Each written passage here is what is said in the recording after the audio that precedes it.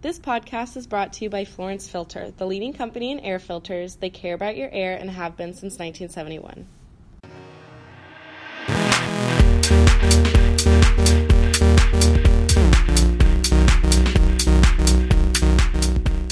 Good morning, everyone. This is Brandon Matloff in Los Angeles. Welcome to the Stella Oak Mavens podcast, where we feature different mavens in different fields. A maven is an expert of an expert. They are the go-to person who you would want to ask all the questions to before making a decision. The purpose of our podcast is to help the consumer be more knowledgeable. Have you ever wondered how successful people keep growing and becoming more successful? Well, it's not always because they have the money. It's oftentimes because they have mavens in their ear that help them unleash their potential. Today's podcast will be featuring Dr. Ken Keis, a maven in the field of coaching and speaking. He's also an author.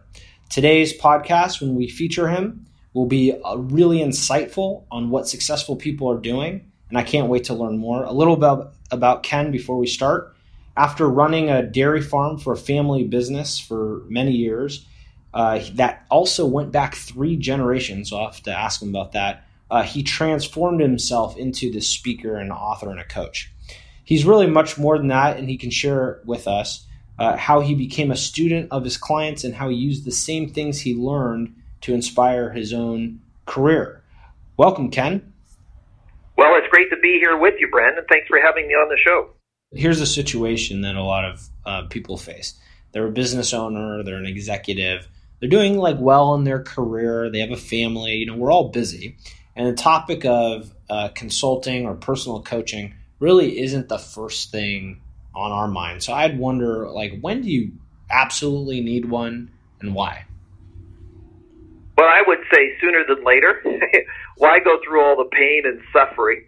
Why do people have wealth management advisors like yourself, or why would somebody be part of a business group, a collaboration such as yourself, is really to leverage out and get wisdom from other people. Now, you still need to filter it. You still need to know that it fits for you.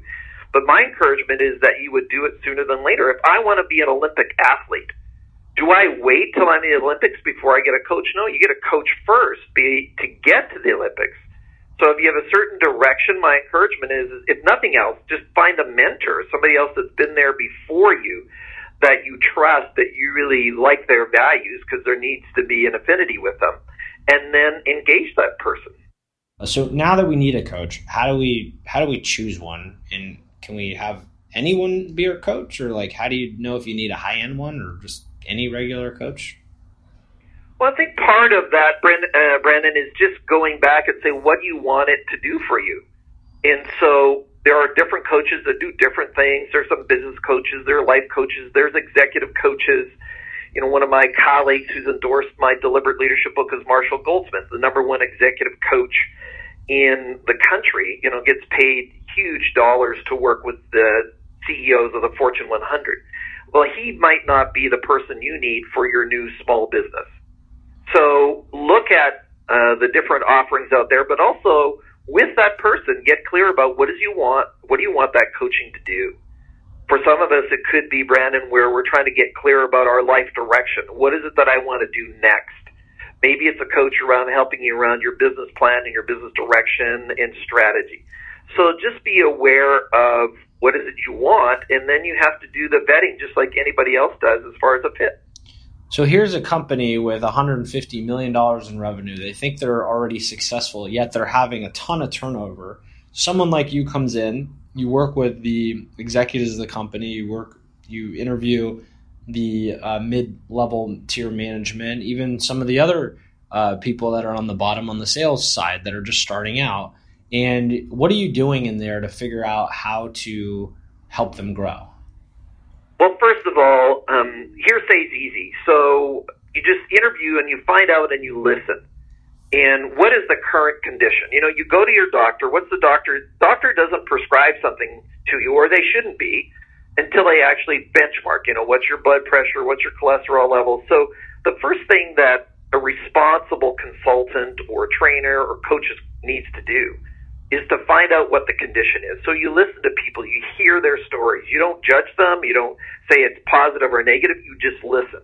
And then you aggregate that information that you have. It's like, okay, what's real, what's not? There are some people who are whiners that they'll blow at, drama queens or kings.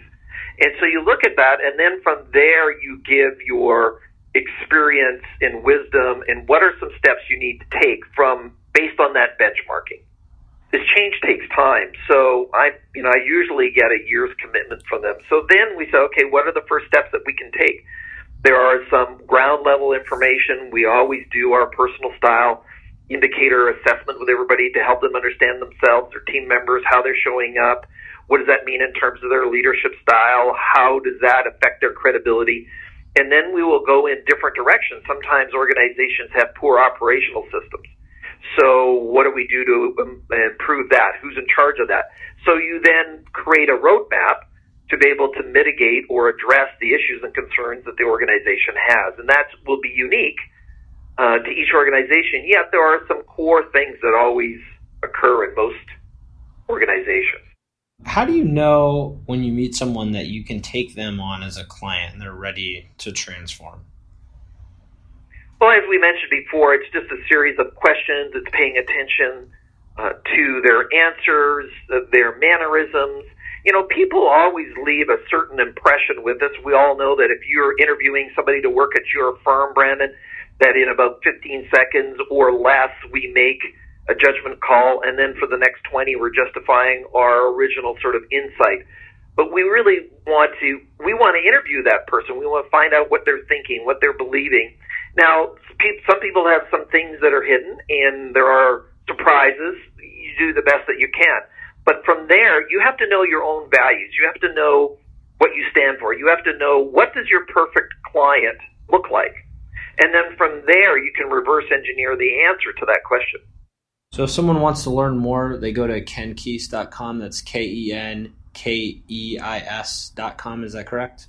That's correct. And then you can just send us an email, click, and call us, and then we'll respond to any questions that you might have. What's like the most ideal client for you?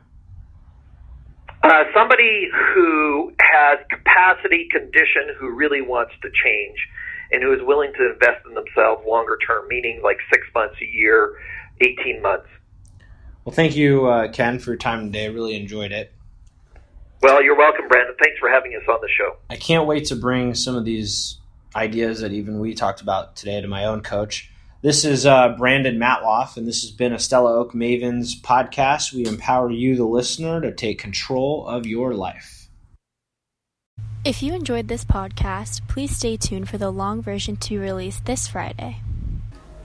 You can follow our Instagram at Stella Oak Mavens for updates and more information about the podcast.